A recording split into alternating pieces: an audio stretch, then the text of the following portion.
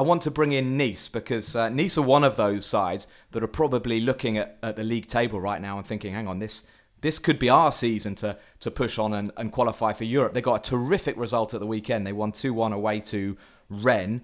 Rennes, who were the only side with a 100% record going into the weekend. Gauthier Lloris made his professional debut for Nice, and he scored an own goal, Hugo Lloris's little brother. So it didn't start well for him, but I think he had a pretty solid game all in all. And Nice came back in the second half. Willem Cyprien got a penalty, another one, his third of the season. And then Racine Colli in the 92nd minute got a winner. 3 wins for Patrick Vieira's Nice. And of course, Dave, we've got to talk about what's going on behind the scenes at Nice because it's quite exciting. It is the INEOS takeover. INEOS headed up by Britain's richest man, Sir Jim Ratcliffe. Bob Ratcliffe is the person, his brother, who's going to be involved in the football side. They're going to get Jean-Pierre River and Julien Fournier back. They're already back. They left in January. Yeah, River in as president, Fournier as sporting director. Yeah, he's got some interesting job title, but effectively sporting director, Julien Fournier.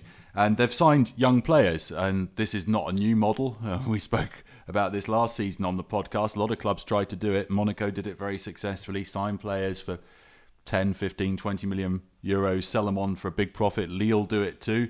And it's going to be fascinating to see how the likes of Dolberg, Alexis Claude Maurice, Stanley Nsocki, and others get on. Adam Unas, I'm really happy to see him back in Ligue 1 on loan from Napoli. He's a very exciting winger. Unas and Nsocki were in the squad as substitutes at the weekend, but we're going to have to wait to see Dolberg, the Dane, and the Ligue 2 sensation from last season at Lorient, Alexis Yeah, that's Claude the Maurice. thing, because they're young players, but they're not just punts. I know they've paid quite a lot of money for these guys. Kasper Dolberg, I think 21 million euros from Ajax, but this is a guy who's played Europa League 2 seasons ago when they got to the semis, Champions League last season, even though he was no longer first choice at Ajax. But he's a young lad who's got a lot of qualities as an attacker.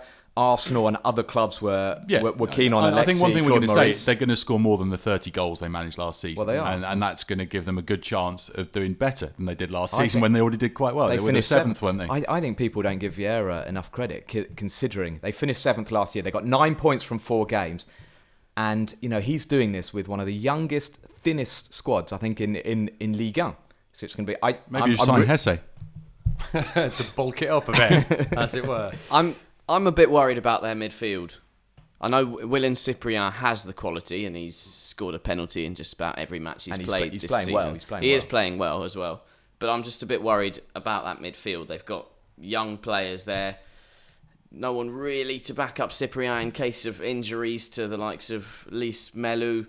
They brought in Kefrem Thuram from Monaco, Marcus Thuram's little brother, but... Adrien Tamez, as we're speaking, hasn't left yet. We've been talking about him leaving. He's a decent midfield player.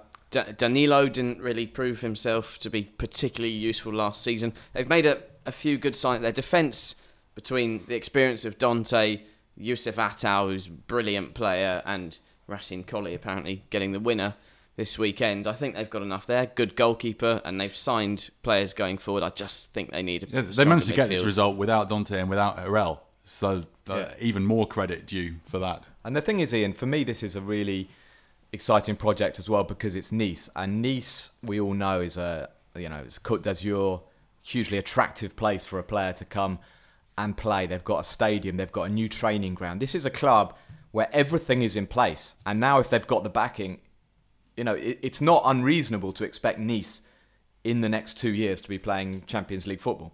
Yeah, I mean, most people think of it as a retirement home for rich Parisians, don't they? And it is a brilliant city. That's surely a real asset for the club. But I think the smartest move that INEOS have done is to bring back River and Fournier, because they were the ones who really, have built the club, as you said, Matt. Not just the squad, but the club. When they were successful under Puel and successful under Lucien Favre, they've now got this brilliant new training centre. I was there actually when they opened it. That's very important for players, for their development, for their. How did they open it? Was it a sort of special ceremony? Champagne bottle against. I want to hear, Ian, you're behind the scenes. Tell us what happened.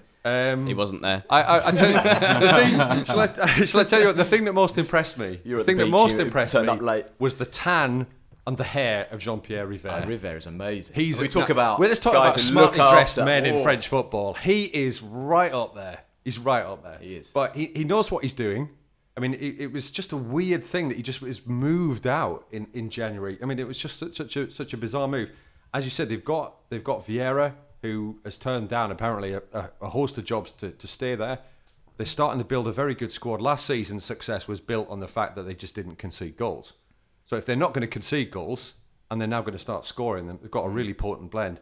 And I think what is really important to point out is that Nice, despite it looking like a retirement home for very rich Parisians, is actually a real football place. You say that it's a lively-ish town, you know. I was going to say it's a real football town. They have a huge backing. Yeah. And they will fill that stadium if they're successful. If they improve the transport links. If they improve the transport links and some of the hotels around there, because I've stayed in a couple of those as well too. I find it hard to go there just because as an Englishman, it just reminds me of Iceland beating us at Euro 2016 because it was in the Alliance Riviera. So no Promenade des Anglais there. It's like the Stade de France. It's kind of like punishment for somebody who has a bit of a, let's say, liking for Arsenal Football Club. That's pretty much who lost the Champions League final at the Stade de France. Is like, how many times have I been back to that stadium and thought, oh God, if we'd have held on for a few more minutes. Anyway, it's interesting. It's very interesting. We're going to keep our eyes on Nice for sure.